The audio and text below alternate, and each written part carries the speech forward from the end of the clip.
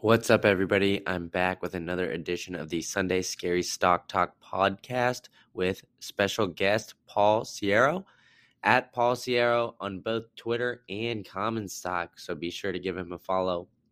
We get into his two favorite industries, both the pet and fitness industry, why he thinks the supermarket industry is a good inflation hedge, and some advice to new investors. But as always, this is strictly for entertainment purposes only and should not be taken as financial advice. So please do your own research. For any stocks or companies that were mentioned in this podcast are not taken as investment advice and should not sway you in any way, shape, or form to invest in these companies. We disclose in here the companies that we hold when we talk about them. So please do not take that as a swaying and how to invest. Not financial advice, not financial advice, not financial advice. All right, now let's get into it. All right, we are live with another edition of the Sunday Scary Stock Talk podcast with special guest Paul Cerro at Paul Cerro, both on Twitter and Common Stock, if I'm not mistaken. Yep. So Paul, thanks for coming out. How you doing today? Yeah, no, thank you. I'm doing good. It's a Monday, but hopefully the rest of the week goes by pretty quickly. Yeah, so we're recording this on Monday, April 4th. We'll release it a little later in the week, but Paul, tell me a little bit about yourself. I know we kind of linked up through Common Stock. So for those of you that are listening, Common Stock is more so, I guess, just like a financial Twitter, FinTwit platform. Allows you to, divulge some of your holdings if you'd like and write some longer form breakdowns of like stocks and investments and things like that. So it's a great platform if you're looking for, just like financial data and things like that, people's breakdowns and all that kind of stuff. So, Paul, how did you find Common Stock and how did they find you? And I guess get into your whole investing journey and background and everything like that. Yeah, I mean, to kind of answer a few of your questions. So, I started off my career in investment banking, actually. So I was an investment banker at Merrill Lynch. 2018 is when I started in the consumer goods and retail group. So basically covering all the companies that you, me, and every other consumer can either walk into a store and like physically buy or like order from online. That's basically what our coverage was. And then that was also the year that the cannabis industry was like going live, right? That's when like Tilray and everybody else like went public, the New York Stock Exchange, et cetera. So that was also my area of focus as well. And then fast forward, I'm still doing actually. I had couple things. So I transitioned from a traditional finance role over to doing strategy for a healthcare tech company, in which I'm also currently doing that again. So like my main job is doing strategy for one of those DTC startups, or actually in this case it's B2B. And then on the side, which is the Cedar Grove Capitals, I actually manage like friends and family's money via a long short capacity, specifically geared again towards the consumer and retail with like a little bit of tech, since like nowadays it's kind of hard to not be having some type of tech enabled aspect of your business. And then also the cannabis side as well. But like, to be honest with you, I never really used Twitter. I got a Twitter like in 2014. So you actually go to my profile, since I've been on for like almost a decade now, but I never used it. I just created it and I was like, all right, this is dumb. And then, like once I started to kind of want to advertise myself, right? And like what I was doing, I took to Twitter and noticed that like some people were like sharing like thoughtful advice and like opinions. And like, I got to like, see what other people were thinking. And from there, just from me posting things and interacting with people, I was able to meet some of the team members of Common Stock. And then they reached out to me like, hey, like, I see that you have your own like Substack that you're writing for, and that, you're pretty active, and just in the general. I was like, did you actually want to talk about Common Stock, which is a cool thing, blah, blah, blah. Hopped on a call. I was like, okay, it doesn't hurt me to have it, right? So I joined, and then from there, it's like you mentioned before, it's it's kind of like a FinTwit thing, but with like different kind of aspects. So it's nice to have exposure to both. But that's kind of how at least career-wise, how I started and what I'm doing, and then also like how I interact with Twitter, and then how I got introduced to common stock. Awesome. Yeah. So, I'm all kind of along the same lines with you on Twitter. I've had mine for quite a long time, but now you see my dog is Yeah, it's okay. I had mine for quite a long time as well. And I kind of just used it to follow more sports stuff, maybe a little bit of news, things like that. And then, within the past couple of years, as I got more into investing, I just kind of, I don't know, I just found things, and Twitter's a weird thing where there's a lot of different, I guess, sectors and areas of people that you otherwise not really notice or find that, they're just all kind of into the same thing. So, I mean, whether it's, investing, or even I got into the weeds of like baseball card trading cards of Twitter. So, I mean, like you were saying, there's a bunch of different things and different aspects. And yeah, Common Stock's a great platform. And that was kind of the same way that they found me as well, as through Twitter and my Substack and everything like that. So, so it sounds like you've been investing for, about since 2018, or that's when your career started. Did you do any, like, I guess, personal investing prior to that? Like maybe when you were going through school or anything like that? Or did you just kind of start when you were, first getting your start into investment banking? Oh yeah, no, I mean, I've been introduced to the stock market ever since '07. Because like that was like my dad was a very active investor in his own right. He was a finance person, but that's how I got introduced. Like when you saw like, oh my god, the world's collapsing. Why is the world collapsing? Like the whole economy is falling apart. So I got introduced, I guess, when I was like reading like the New York Times in the mornings, and you'd see like the Dow dropped 777 points, and you're like, I don't know what this means, but it doesn't look good, So like, it just got from there and there. I got so interested because, like, from a young age, like my father kind of ingrained, and my sister and I, like, hey, if you like take $1 that you earn and you can like invest it, it can become like $2 later on. And I'm like, by doing nothing? And he's like, yeah. I'm like, oh my god, like, I was like so like crazy about this concept. And so I've been knowledgeable since then. I invested in college because like my university had an investment fund. And so it was actually a student-run investment fund that was quote unquote value focused. We kind of stretched the truth of that, to be honest with you. Because again, you're in college, right? Like value can mean many things. But then when you get to Wall Street, though, you're kind of, I wouldn't say forbidden. It's just that it's next to impossible to trade or invest on your own accounts, because like you have like so much like material non-public information, like MNPI, so that you could in theory be like insider trading like basically every minute of the day. So they don't want you doing that. So they kind of like, hey, if you have accounts, close them. The only thing you're allowed to invest in are like ETFs, right? Because they're so diversified that you can't really manipulate anything because of that. Or you just pay an outside financial advisor to do it for you. I didn't really care at that point, so I was like, you know what, just put it in my 401k. Let us do this thing. Vanguard will do it for me. But then ever since I was able to, like, when I left investment banking, that's when like my whole like I wasn't there's no restrictions anymore, right? There's no more red tape. So I'm like, great. I waited my 90-day grace period after I left, and I was like, all right, cool, fund the account, let's go. And that's exactly what happened.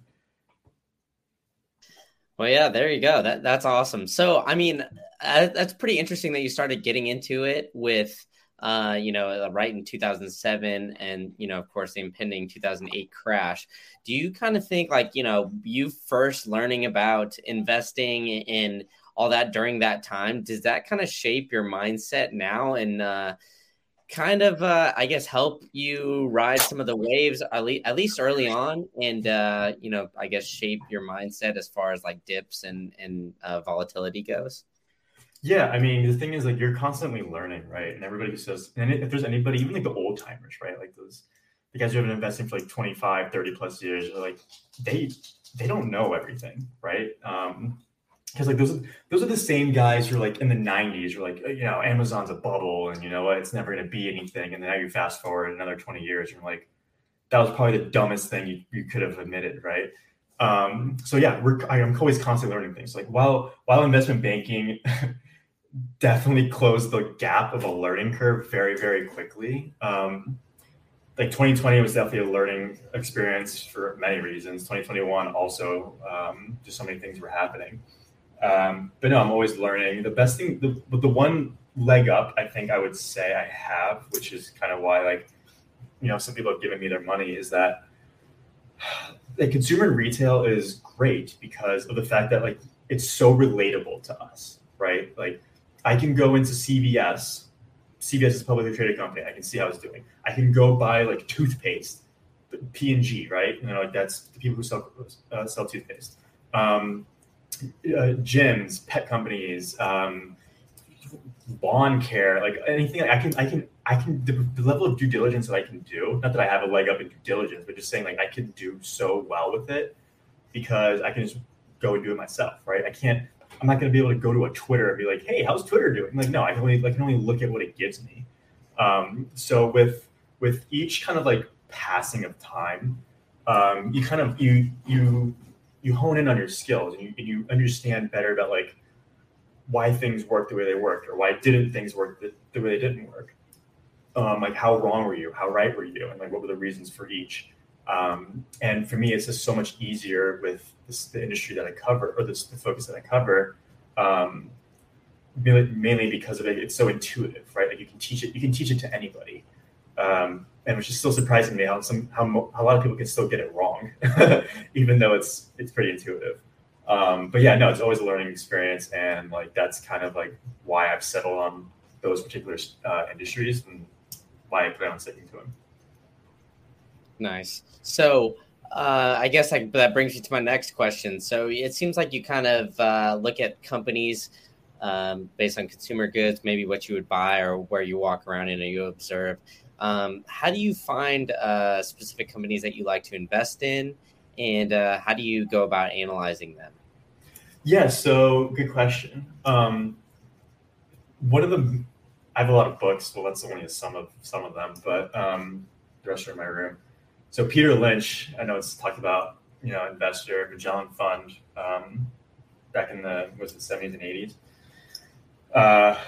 I resonated with him so well in one of his books, One Up on Wall Street, which I highly recommend to anybody ever who wants to learn about investing.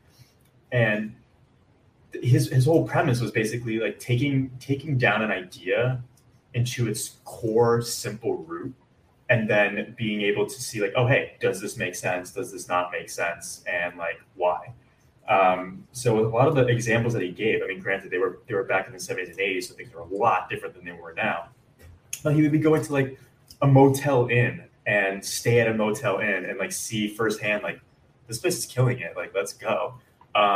He would be buying into like toy companies and stuff like that because like his kids would ask him for toys and he's like, these things are so hard to get because they're so high in demand, but like the stock's not moving. Like, what's going on? And then he would, invest. So it's stuff like that kind of helped. And sorry, I was kind of on a tangent. What was the actually original question? I forgot. Sorry. No, it was just how do you go about finding companies? Oh, right. Yeah. Sorry. Yeah. So the thing is like, because it interacts in my daily life, like, so I have a dog, right? One of the, in a different aspect, like last year, I invested in the pet space, right? In the beginning, I actually ended up going long. I still am. I went long Petco. They just went public in February of last year. Maybe it was January. I forget. Anyway, they went public. I was shopping at Petco. I was buying things for my dog from there, and like being able to see it firsthand. But then also I made this short call for Chewy saying like, I also bought things at Chewy. And like, Chewy's a great company, but I think it's not worth that. I think it's not worth that much. So because I was able to kind of have the exposure to my dog, I got introduced to the pet industry and I was able to see it firsthand. So because a lot of the ideas that I come up with are thematic in nature. So they have like themes. The pet space being one of them. I've invested in the fitness space, right? Because like in a post-COVID world, I mean, I don't know about you, but I needed to get out of my apartment. I needed to work out, like not in my apartment anymore. Other spaces like vertical farming, like that's one that like many people don't really know about, but it's like going to be so big and also important for the future. It's inevitable at this point. So a lot of the investments that we do have some type of theme behind it, and then whether that's on the long side or the short side, there isn't a reason why they wouldn't fit into like one of those buckets, right? So it kind of starts with a theme, and then from there it's like, all right, well, based on that theme, who's doing well or who's doing not that well, why? What's the potential here? Like, is there a clear runway? Like, do they have white space potential in like domestic or international markets that they're not really exploiting right now? Can they, monetize consumers more than they currently have, or more than like analysts or investors currently think they can? Like it's stuff like that. But from top down approach, it always starts with the theme, and then it goes more and more granular to like, all right, who's killing it, who's not.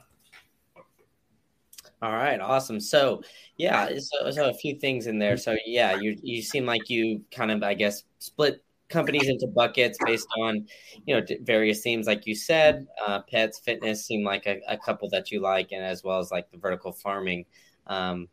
So yeah, let's get into the pets. So yeah, you mentioned a couple companies. You mentioned Petco, and I see like on Common Stock you can divulge some of your holdings as well. So I see that you also hold Bark for BarkBox, I believe. Yeah. Yeah. So painful one. yeah. So let's get into those too. So I mean, I feel like during COVID, a lot of people, not myself, I had a dog prior, but a lot of people kind of went through the whole, sitting at home, being lonely, maybe needing a companion or something like that. So I think there was a big rise in pet adoptions. I'm not sure the exact numbers on it, but I'm fairly certain that there was a lot of adoptions of pets, and I know friends and family that adopted pets as well. So do you think that, I guess, the COVID pandemic kind of helped a lot of these pet companies? And do you think that meteoric rise, so to speak, in pet adoption is going to help these companies in the long term, or do you think it'll kind of slow down once, I guess, things start? I guess they already are kind of opening up and everything like that, but officially completely open. Yeah, that's the thing. So, like, yes and no. So, like, yes. Like my dog is a COVID puppy, right? So it helped, like many other industries, like pet is not the only one. Many other industries benefited from COVID, like from a pull forward, right? So the years that they would have had in growth, whether it be like 2022 and beyond, in a normal capacity, got pulled forward into 2020 and 2021 just because of the fact that, again, like you said, people were lonely, they needed a dog. I always wanted a dog. I was in the spot to get a dog. So I'm like, great, like I can take care of it, no problem. So that's what actually, so if you look at the Chewy chart from like pre-pandemic to then peak 2020, I mean, the stock went up like, what was it? Like 200, 300%. I can't remember off the top of my head. It was like incredible. I think it peaked at a price of like $120 a share. And I think it was trading at like maybe 30 something or 40 something pre-pandemic.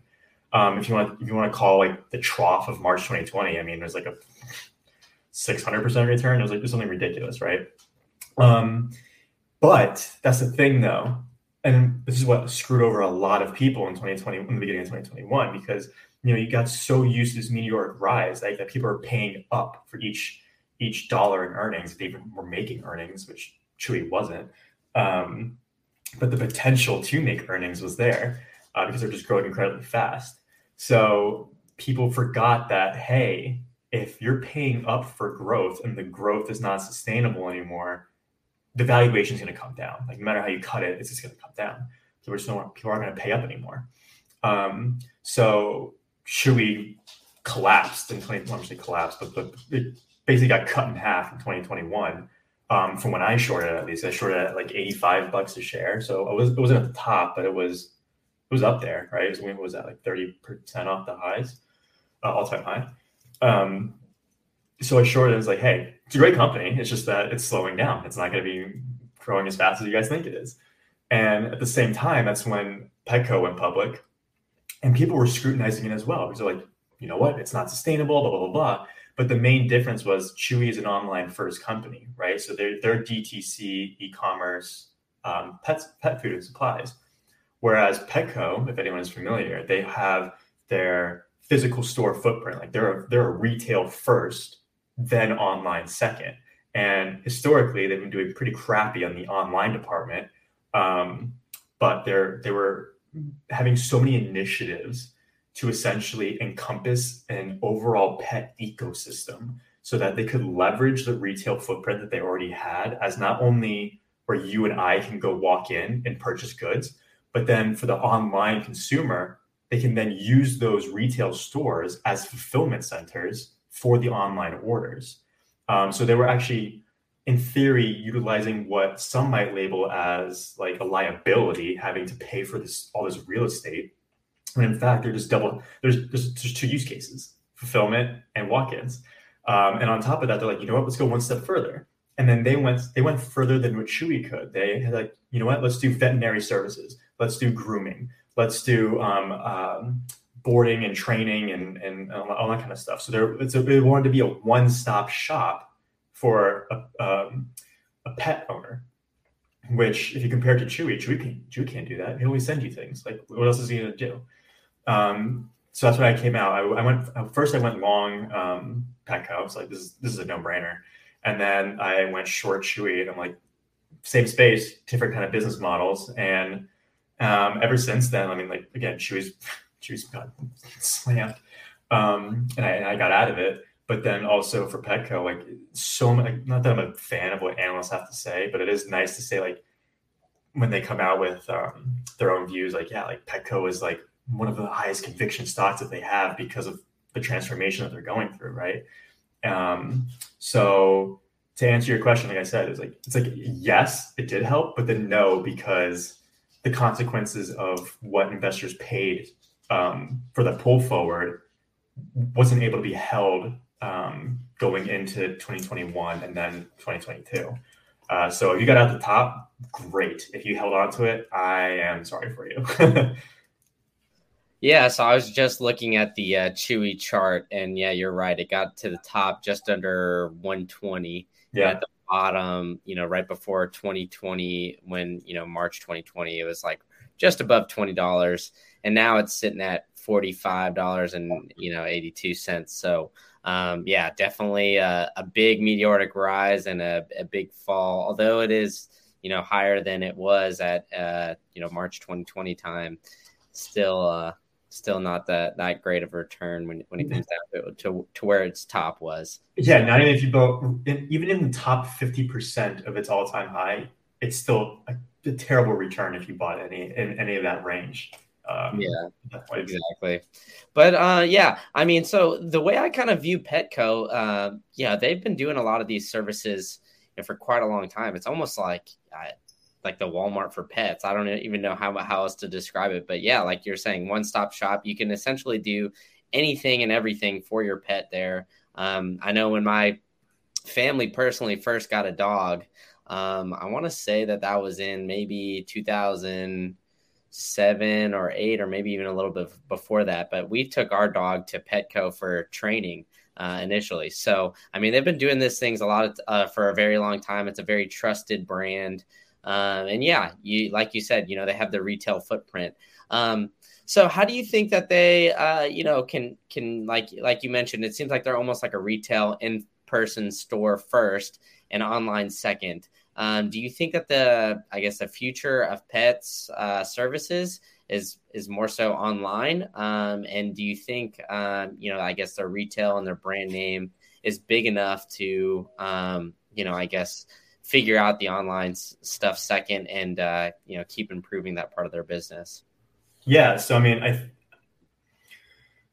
I don't know when the inflection point is between like, oh, wait, we're going to be a majority online or not. I think, yes, for pet food and supplies and stuff like that, it's definitely going to be an online focus for lots of pet owners. But one thing about pets though, and like you can't forget about it, it's like one thing if you're going to be ordering like shoes from like Nike online, like yeah, I can do that online. I actually never have to go to the store, right? Even if I want to return them, just slap on the return label and I can just send it back. Whereas a pet, like no, sometimes pets need not sometimes, like they just do. They do need like health services. They do need veterinary services. They do need to get groomed. They do need to get their nails trimmed. They do need to get their teeth brushed. They need to go in for training. They might need to go in for walks, blah, blah, blah, blah. So like there's one facet that you can hone in on of what can I get online? And there's the other part that's like, what is also necessary that I can't get online, which is the whole reasoning behind their store footprint. Because you have all these other ancillary companies that can provide other dog services, but like it's like, why can't Petco just do that on its own? Like it can, and it will, and it is. So that's kind of why there's just so much runway for them, because if they can create that stickiness with the customer, me, you, then they can squeeze out more dollars per customer just by doing their own business of each particular aspect. And that's what gets it to the next level, right? Because every single consumer or retail company is just like, how can we make more money? Well, you get them to come back more into the same ecosystem. And that's exactly why, whether it's online or whether it's in person, there's going to be some aspect where a pet owner is going to walk in and be like, yeah, I'll get this. Or if I don't want to walk in, I'll order it and I'll be there in a few days. Done. All right. So then on the flip side, another one of your holdings is BarkBox, which is strictly online. So how do you think that they, I guess, differentiate themselves from Chewy? And why do you think a BarkBox is going to be successful? Yeah, so I still am. I'm not gonna say I still am bullish on BarkBox. Unfortunately, it was a SPAC, so I think it really became collateral damage as part of the whole de-SPACing in 2021, which is unfortunate because the company's killing it. It's actually meeting its targets that it set out when it was going to be a public company and its SPAC. They're again trying to fill out a similar ecosystem for pet owners, but in a different kind of sense, right? Because they send out like care packages, right? And so I used to get BarkBox for my dog for toys. I didn't really need the food because she needs to get a special food and treats. So I got it for toys. So it set it apart from a Chewy or a Petco, whereas like Chewy was different from Petco because Chewy only did food and supplies, and like that was it. Ship it to your door, no problem. But they didn't do it in a way that BarkBox was doing. So BarkBox took it one niche further down and was, hey, we're going to send you curated care packages of toys and treats every single month for your dog to basically get like a nice little gift in the mail to play with. And I cannot explain to you how happy I was to get those boxes in the mail. Like when she was driving me crazy, I'm like, only 2 more days until this BarkBox comes and you can play with the new toys and like leave me alone, you know? So I'm bullish on it because of the fact that like it's something different that none of them are really doing. I mean, I think like Petco had like Pupbox, but it wasn't anywhere near to the degree that BarkBox was growing.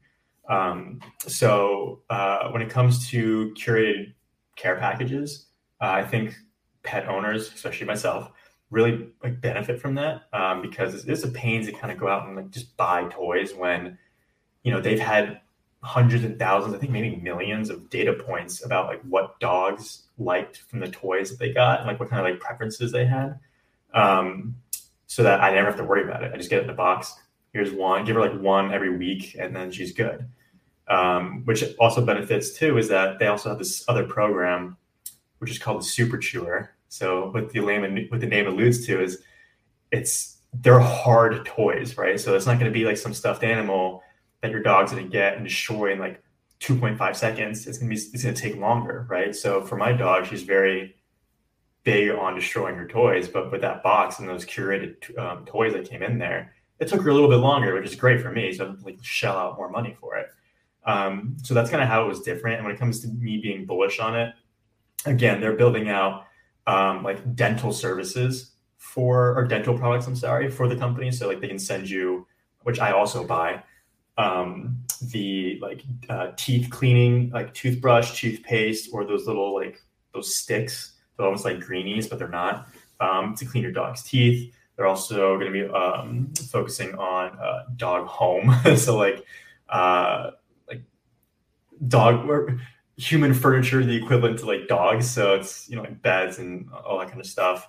And then the other one was Bark Eats when it comes to prepackaged food for your dog. So like kibble, that you can order, and that'll come in a care package as well on a regular monthly basis, or however long you set it, and you feed your dog that way. So they have things in the pipeline to grow it. That all three are, between Petco, BarkBox, and Chewy, are just different in their own kind of ways. But that's why I was bullish on Petco for the reasons I stated before, and then BarkBox because they're like the person for packages. Like that's their bread and butter, is this at-home packages. Yeah, and I think the subscription model of BarkBox too helps a lot, right? So, you kind of keep getting those things, and it's been very popularized in almost every industry. It seems like, whether it's, I guess Netflix kind of started the subscription model, or at least it's the first that can come to my mind. And it seems like in every industry now, there's some large company that's, just bringing in that monthly revenue with however many people. So, definitely good to have the consistent revenue coming in and monthly. Yeah, because I mean, like, you want to be able to monetize as much as you possibly can, and having a service is a lot more predictable when you're forecasting out your financials. That's fine. You're forecasting your financials instead of like having to like worry about like when's the next sale going to come through. It's like, oh, if I have a couple 100,000 customers ordering on a monthly basis, like that's pretty easy to determine like what my revenue is going to be. It's predictable. If it's something like, one thing I liked about BarkBox as well is that when it comes to your subscriptions, which I'm sure everybody does, is that the longer you buy, so like, right, like there's some companies that say like, hey, if you buy on a monthly plan, it's this, but if you actually buy the full year up front, you get a discount. They would do that too. So I could buy it on a 1 month, a 3 month, a 6, and like a 12, and I would get a discount on accordingly how long I would buy it. And I'm like, okay, well, I have my dog for the next 10 years. So is there a package for that? It's something like that. Like, it helps me and it helps them, right? They get the capital up front. And then they can be able to like either borrow against it, right, as like receivables or whatever, and invest in the core business, or just be able to record it in traditional accounting, right? So that's a benefit to me, benefit to them, and it also looks good in financials. Yeah, exactly. All right, now let's move on to another industry. You kind of brought it up a little bit earlier, the fitness industry. So just looking at your holdings here, you have Exponential Fitness. So for those that don't know, because I wasn't super familiar with it before, but it's essentially a fitness company, and it has a bunch of various subsidiaries like Club Pilates, Pure Bar, Cycle Bar, Stretch Lab, Row House. So it's a lot of these little, I guess, exercise fitness boutiques that offers a lot of classes and studios. So tell me a little bit why you like this company, and and overall, I guess, why are you bullish on the fitness space? I know you kind of talked about it a little bit earlier about, wanting to get out of your house and everything like that, and I can definitely relate. Give me your breakdown on the fitness industry and Exponential. Yeah, so in the beginning of the year, I invested in Exponential Fitness, so the boutique fitness studio, and then also there was F45 Fitness. F45 Fitness is its own like HIIT strength training franchise. It's just one brand. Mark Wahlberg is a part owner in it because he invested in it a couple of years ago. They went public last year, just like Exponential did. I actually knew of Exponential back from my investment banking days because I think they were looking to go public when I was still a banker there, except it just didn't work out for whatever reason. I honestly can't remember. So I was familiar with it, but I invested in both because I'm like, all right, easy play here, right? Post COVID, people want to get out of their house, they want to get back into working out. So like long studios and gyms, short digital fitness, which Peloton obviously was one of the beneficiaries, and then utter disasters of that. So the reason why I wanted to look in the fitness industry is, again, post-COVID, but it wasn't like, it's not black and white. It's not you're either doing it in digital or you're either doing it in person. It's quite literally going to be a hybrid model.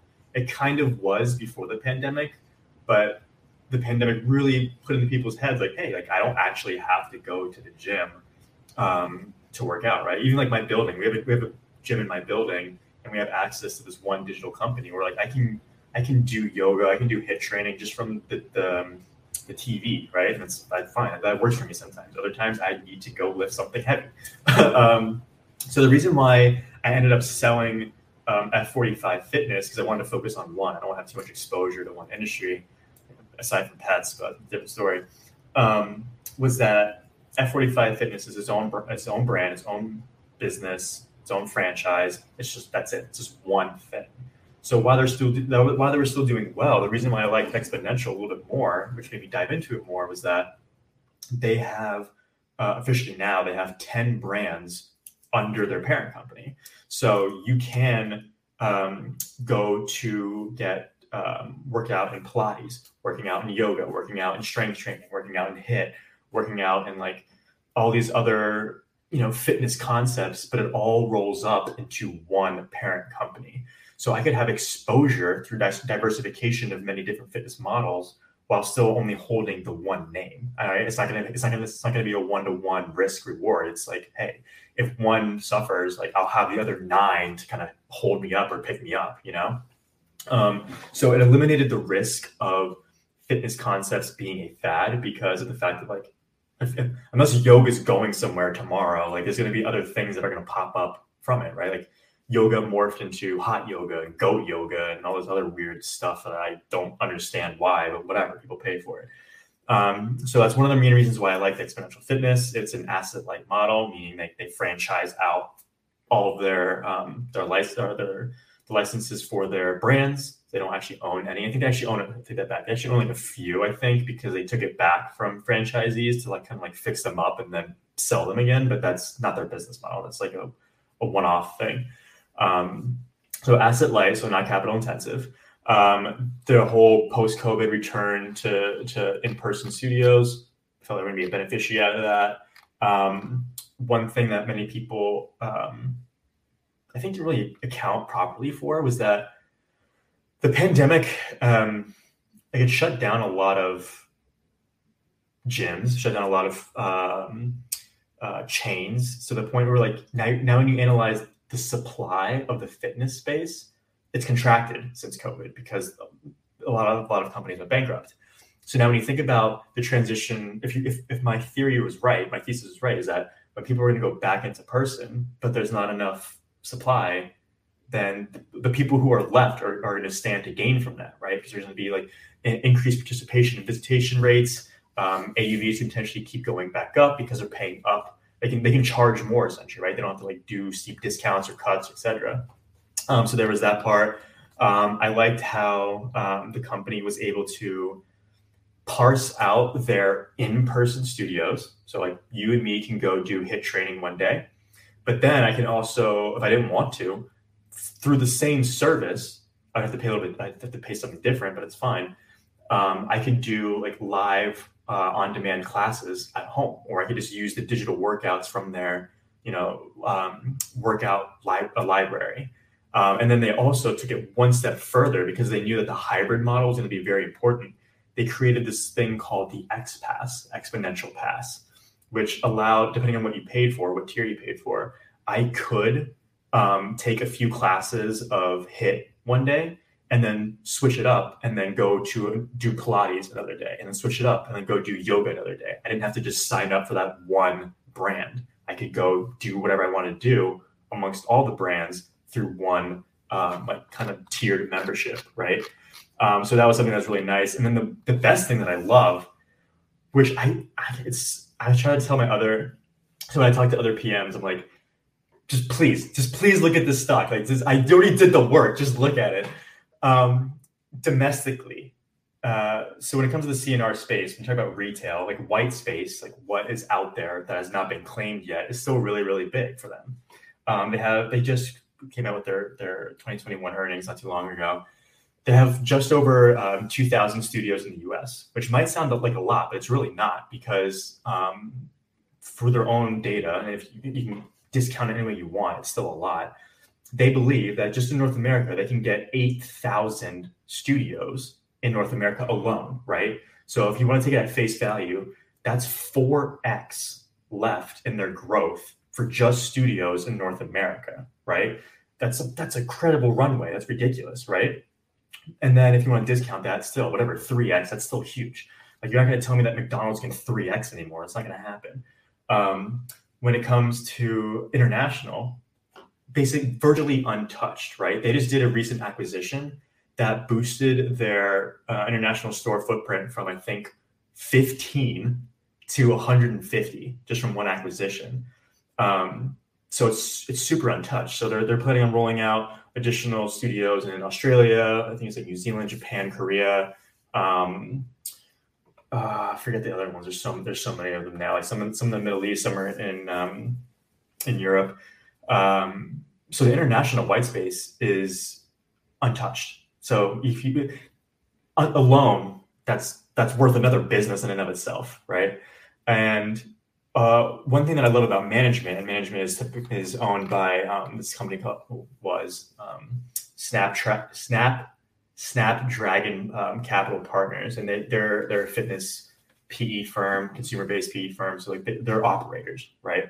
So they understand that the risk of a fitness concept, right? I think about CrossFit, like, not that it's out of fad, but like things can come and go at a moment's notice, right?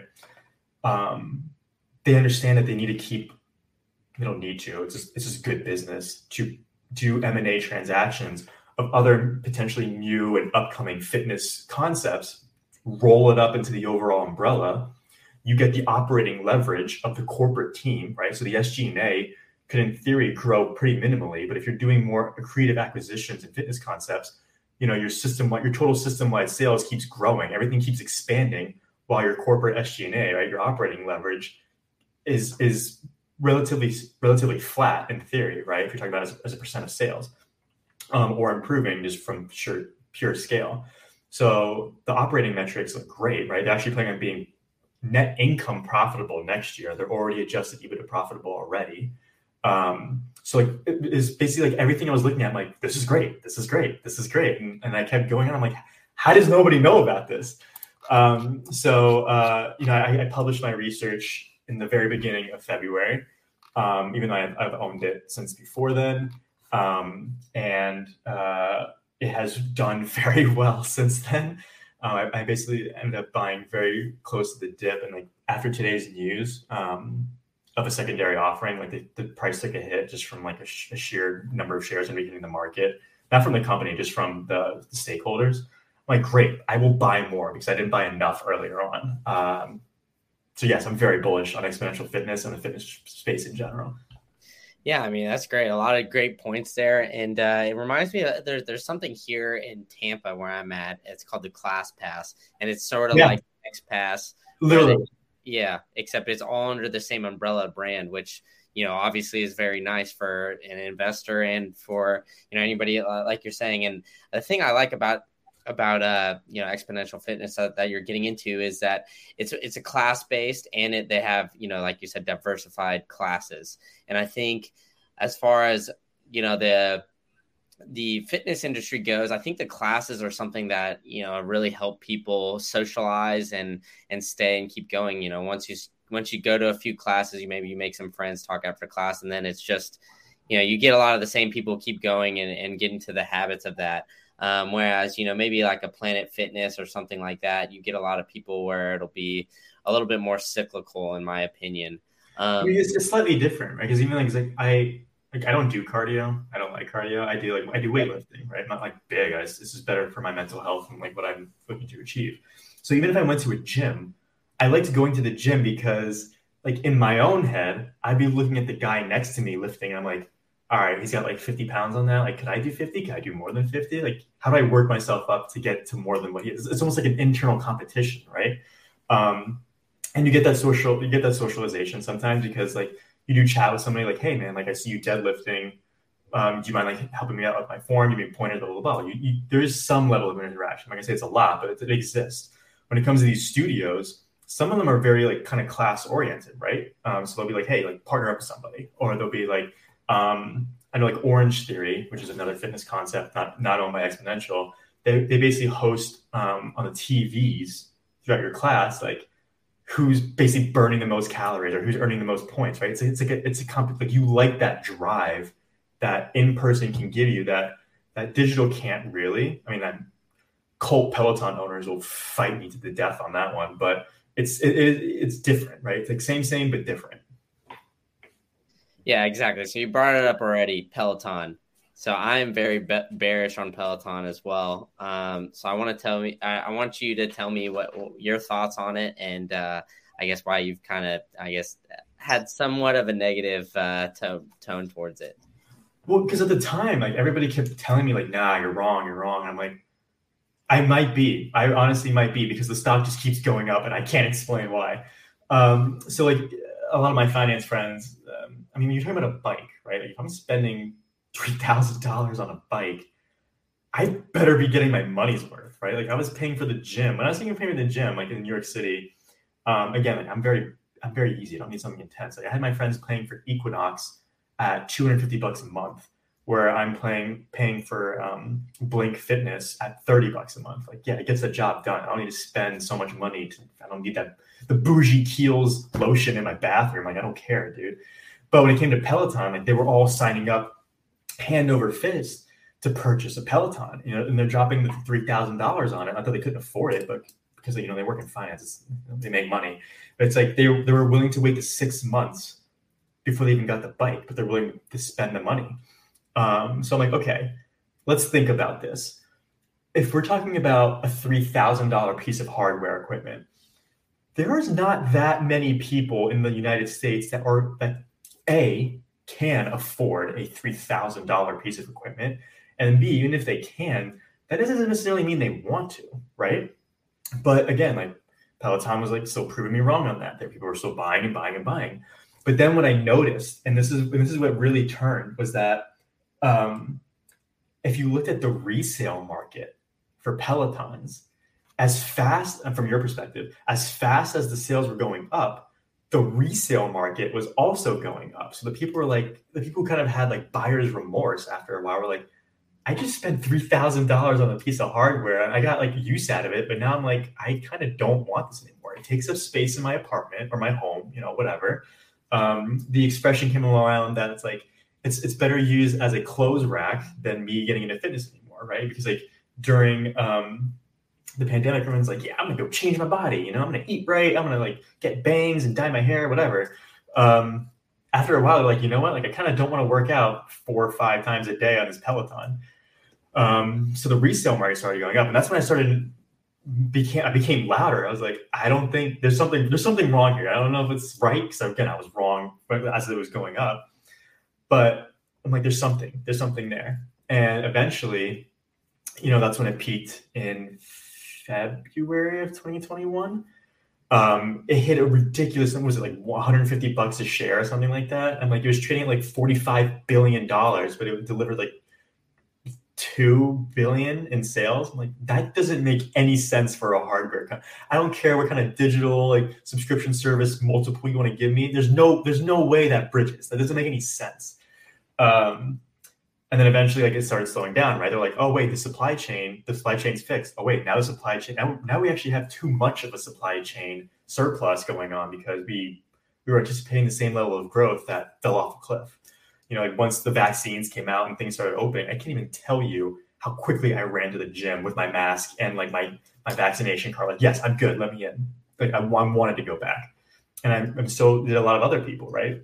So now you're supporting foundation for a long thesis of, people are going to be switching to in-home doesn't hold up anymore because it was a factor of people just couldn't go in person. And that's kind of why they resorted to a Peloton. But then as soon as things started opening up, people shifted, and it shifted very, very quickly. And, like fast forward to February of this year, that's when that presentation got leaked of like the the CEO was his name, Jim Farley. I always get confused between the Ford CEO and the Peloton CEO, where he's like, we're putting pause on the manufacture of new equipment because we have too much. And I'm like, boom, like guillotine over the neck, like that's it, finished. And like the stock cratered like after that, like 20 or 30% just on that move. And then it was funny because once it started dipping so low, I think to the early 20s, that's when the Amazon buyout rumor came out. And I immediately took to Twitter because I'm like, this makes zero sense. Like, and I listed out why. And I have never had a tweet go viral besides that one. That one blew up. And there was everybody from both sides like, you don't know what you're talking about. This makes total sense, blah, blah, blah. If anything, they're getting a deal at this point. And you have other people like, no, this thing is not worth that. And they're not bought out yet. So, I mean, like, hey, so far, it's not a reality.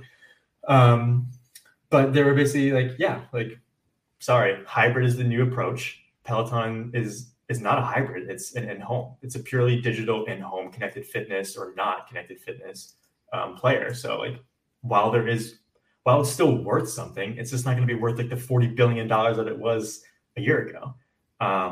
And that's, how like, if you literally put a chart together between Peloton and Exponential Fitness and F45 and Planet Fit, all the in-person, it was basically an inversion at a point where all the in-person names went up and all the digital names went down. So like, what was it? Beachbody cratered.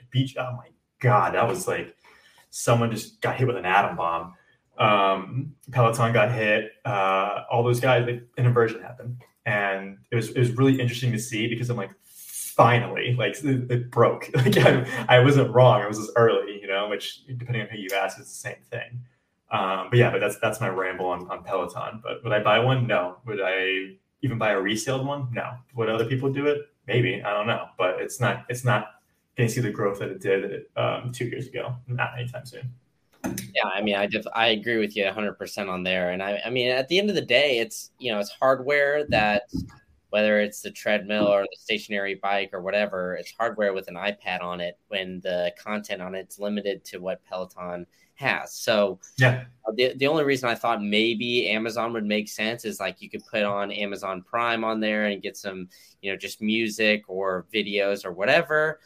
So when you're riding the bike, you don't necessarily have to do a workout. But I think that's where Peloton, like you said, is limited because the hardware is so expensive, and then you have to pay monthly for it. And then, and obviously when it first came out too, there was such a high demand that they couldn't keep up essentially.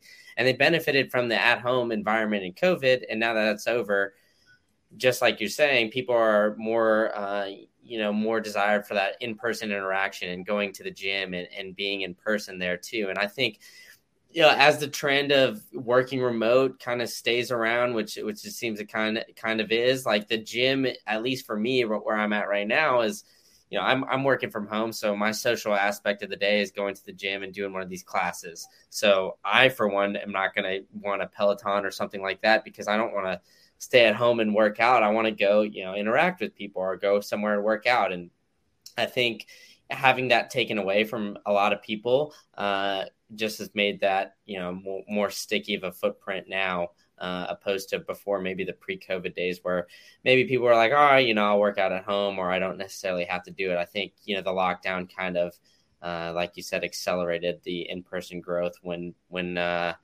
everything started to open up. So yeah, and like one last point to that. Sorry, it's like because all that is true. Right?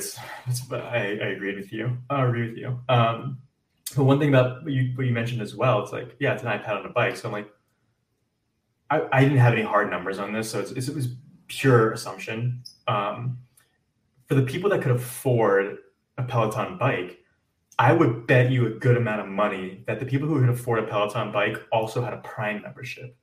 So I'm sitting there, I'm like, okay, thinking if I can invest in banker, why would I be paying for the subscribers that I already have on Prime to pay for them on Peloton? I could just convert them, right? They're already a part of the Prime service. I can keep them on Prime and I can like build my own bike. It's not the first time Amazon's built something on their own, right? And then market it as like an Amazon subsidiary or whatever. So that was my argument, because I'm like, you got this company who briefly became profitable during the pandemic and then cratered again, where Amazon could easily, anybody honestly, could easily replicate it without any issues.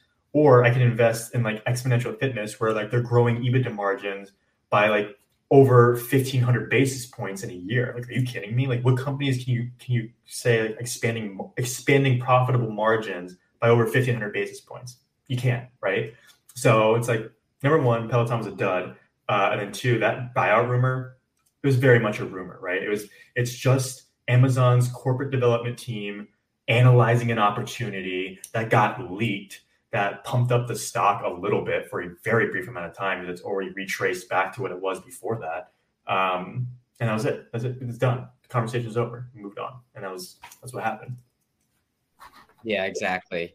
All right, so now let's get into one last industry. You told me you don't really like the supermarket industry. Tell me why you don't like it, because I feel like, we've kind of talked about how different industries during this time have either benefited positively or negatively from the COVID pandemic. And I feel like the supermarket industry is definitely one that has benefited, because a lot of more people are maybe, like I said, working from home, having more time to cook at home and things like that. So why aren't you a big fan of the supermarket industry? So here's the thing. I should have specified. So I don't like supermarkets because there's just no sex appeal to it, right? It's like, okay, I go into the store and I buy my pasta or buy my meats or whatever, and get it and I go. That's why I don't like it. It's very slow growth, right? So it's not going to move the needle as much as my other names could, right? So that's why I don't like it. But on the flip side of this is the most important part, especially now. So everyone that's listening, pay attention, is that when it comes to high inflationary environments, or AKA potentially us going into a recession, not saying that we are, but that's a very real possibility. Supermarkets tend to do very well. They tend to be very big outperformers. And I actually wrote a thread on this on my Twitter account on how supermarkets, number one, like if I'm looking at consumer discretionary income, if it gets contracted a little bit, the first thing I'm going to cut is my expenses to a Peloton membership. But I'm not going to not spend money on food to keep me and my family alive, or my pet alive. So there's that type of recession-proof-esque type of business position for it. However, in an inflationary environment, which I spoke about with a couple of my other Twitter friends in a spaces recently, was that in a high inflationary environment, supermarkets do really well because the example that I gave, at least in the Twitter spaces, was that if I'm buying like a package of like $5 Chips Ahoy cookies, right? Everybody loves Chips Ahoy. Hopefully everybody loves Chips Ahoy cookies, but it's a branded product and you're paying a premium for that branded product. But now when you slap on inflation to that, that $5 box of Chips Ahoy might not be $5 anymore. It might be, $6, $7, et cetera. I don't know. I'm spitballing numbers here. So the way that consumers benefit from that is that while they're paying more, while the supermarket themselves are paying more to acquire that branded Chips Ahoy cookie, they themselves, because they know they can get more margin from their own private label stuff, right? So then Walmart will have its own like Walmart chocolate chip cookie, and it'll be like half the price, but they actually get more of a percent margin on their own private label goods than they would on the branded, more expensive good, right? Because it's not, the margin isn't a 1-to-1 because they own that product, they own supply chain of that product. So now on top of that, so if you already ditched your Peloton subscription model, but I need to buy food. Now when I go into Walmart and I'm craving cookies, I might not spend the $7 for Chips Ahoy, but yeah, sure, I'll spend like the $4 or $5 for the Walmart branded cookie, which I know is like not going to be as good, but it's still pretty good. And get that Walmart benefits. Same thing with I don't know the other like unbranded stuff there are. But there's just so many like sugar, flour, like anything that gets branded, you could just buy it a private label from Walmart. They get more of the margin, and they benefit more. Same thing with like I think I mentioned in my thread. I mentioned Kroger. being one of them. I mentioned Albertsons being another one. I think in the last year, they're both up like 50%. And this is a supermarket. Like literally, it's a supermarket. They're up 50%. So I think while so many people get so caught up in like tech names and like they're inventing the future and blah blah blah blah blah, I'm like, yeah, well, you know what, your future's down 70%, and the freaking supermarket chain over here that literally sells cookies and meat and chips and stuff is up 50%. So like, you know, like open up your horizons. But that's kind of my love-hate relationship with supermarkets. So do they serve a purpose? 100%. Can you exploit it in a high inflationary environment? Yeah. And while it doesn't have the sex appeal, it can still, as you can pull up on like on a chart on your own, still deliver pretty stellar returns if you're just patient enough. Gotcha. All right. Well, that makes sense. So you kind of mentioned the inflationary environment. So we'll wrap it up here with one last question, or I mean, I guess a two-parter. So how are you viewing this inflationary environment? Are you changing, I guess, any of your strategies when analyzing companies? And what would you give? What advice would you give to any new investors getting into the market now during such an inflationary time? Yeah. So, first thing is, am I changing anything? So, since the beginning of the year, I've definitely tried to move. I haven't moved quick enough, unfortunately, but it's fine. Into more names that have earnings power. So, like, they're actually making money because, you know, unfortunately, high growth tech stocks aren't going to pay the bills. You know, when they're not making anything. They might be growing, but, you know, you think about the cost of capital and like when the rates keep rising, you're like, okay, well, simple math says that it's not going to be worth as much, you know. So there's that. So that's why I've shifted into names that actually have earnings, have cash flows. Like cash is going to be really important. It's like at least invest it back into the business and have to like do secondary offerings or like with unfavorable terms, right? Because if you're doing equity offerings, you're going to do it at a pretty steep discount when rates are rising, right? So stuff like that. I do have exposure to some tech names, so I don't want people to think I don't. They're just more select. So the other aspect of that is pricing power. I've spoken to that in the Twitter spaces as well. So one name that, you know, we're invested in is Domino's. They have like a national offering of like mix and match 2 for $5.99 each. Okay, that's pretty cheap. So if you think about the end consumer, if you raise it by $1, do you think they're going to be like, oh, you know what, I'm out? Like, no, it's $1, right? If you go from, well, in that case, it's $5.99 each to $6.99 each, so you're pumping it up from like 12 to what is that, like 14? That's a lot better than like someone who already charges like $20 for something. He's like, hey, you know what, I got to raise this by like 10 or 20%. Like that's a lot, you know. Because like while the percent might be the same, the nominal, like the absolute value of it is different. So it's easier for me to eat a dollar increase on a like $6 good than, you know, a $2 increase or even a $1 increase on a $20 good. You know, it's very different. So stuff like that. And the piece of advice that I would give to investors, and I just don't get it. Like no one understands it, and it's like really annoying. So I'm like, it's common sense. It's very easy to get caught up in a company's story. Like they sell you on their story, and that's why you invest.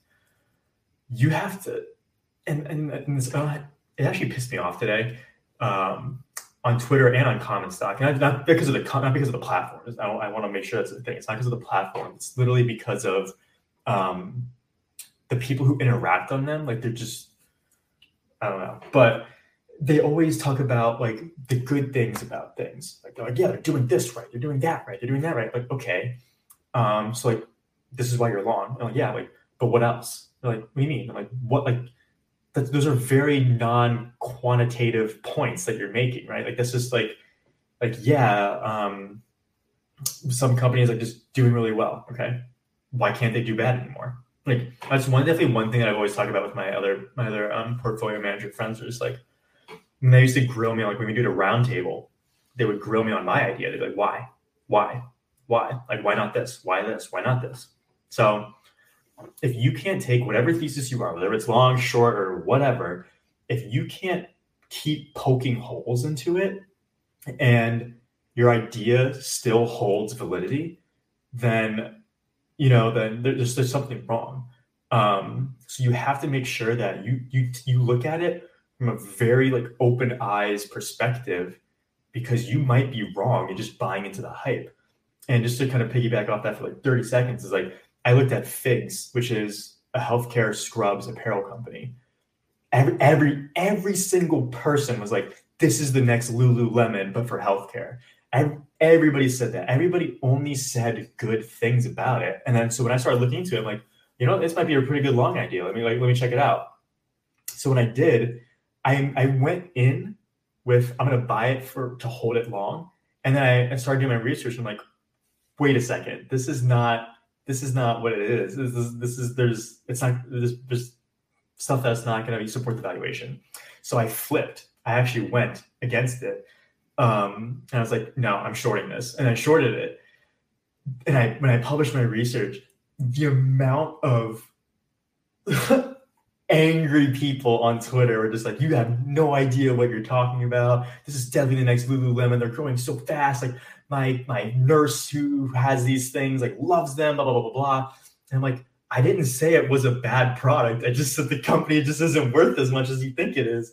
And then that was when did I short it? $33 a share. And I think it bottomed at like 13 before going back up to 20. But it's one of those things where like herd mentality, right? Like you either think what other people are thinking without actually applying any other level of due diligence, or you go about it yourself with such tunnel vision that you're like, it has to be this, and I'm going to find any reason to support my initial thought that I'm not going to care about everything else. And then you see so many people getting burned. And it's like, no, like you have time is on your side. Like take the time. Like if you miss out on a company's price action by like 10%, but in the long term, it can still generate like 50+%. I'd rather have that than take the risk now and have it drop by 40-50% because I was like too early. I didn't analyze things properly. That's the advice I would give to people is take your time, and before you put $1 into something, do the work, because I imagine that a lot of investors these days, like they work hard for their money, right? They're not like, I'm not a trust fund kid or something. Be smart about it. Don't be dumb, and take your time. Yeah, I mean, I think that was one of the first pieces of advice I heard. I don't know if somebody told me this or I heard it on a podcast, but it was essentially just exactly like you're saying. Look at a company, and if you want to invest in it, try to find as many holes as you can. You got to look at it at both sides of the coin and weigh everything. Because, if you can't poke holes into an investment or into some company, because no company is perfect or anything like that, they might have a really good moat or great product or whatever, but there's always something that, there's going to be some bear out there or something like that. So if you can't poke a hole in it, you're probably missing something. And that's, exactly like you're saying, that's where you're going to get burned. So. Oh yeah. I mean, the multiples thing is hilarious too, because everyone starts like talking multiples and like, you're talking about the most relative valuation method and in the history of valuation methods. Like, yeah, it should be trading at 10 times. I'm like, okay, well, why not 8? Why not 5? Why not 2? Why not 1? Come on, like let's be real here. You got to pressure test this stuff. So that one always gets me. That's a funny one to kind of poke. Yeah, for sure. All right, Paul. Well, I appreciate your time. Let everybody know where they can find you and what you got going on. I know you got, you said your Twitter account and you're active on Common Stock. But yeah, sign us off with everything you got going on. Yeah, so if you want to, you can follow like my personal account on Twitter. It's just at Paul Cerro, PaulCerro. It's the same thing on Common Stock, so you can actually see like other things on there, like whether it's my portfolio or not. If you want to actually subscribe to my newsletter, it's just type in Cedar Grove Capital Substack in Google, and it'll pop up. Again, we only focus on consumer and retail names that have like also a tech component as well. Doesn't need to, but it can, along with the cannabis industry as well. So if you're interested in that space and don't want to have just exposure to traditional like tech, SaaS, growthy companies, I would encourage you to subscribe and see all the other content that comes out besides just single name coverage. So that's how you can find me. Yeah, for sure. So I will be subscribing to that. And Paul, thank you so much for your time. I really appreciate it.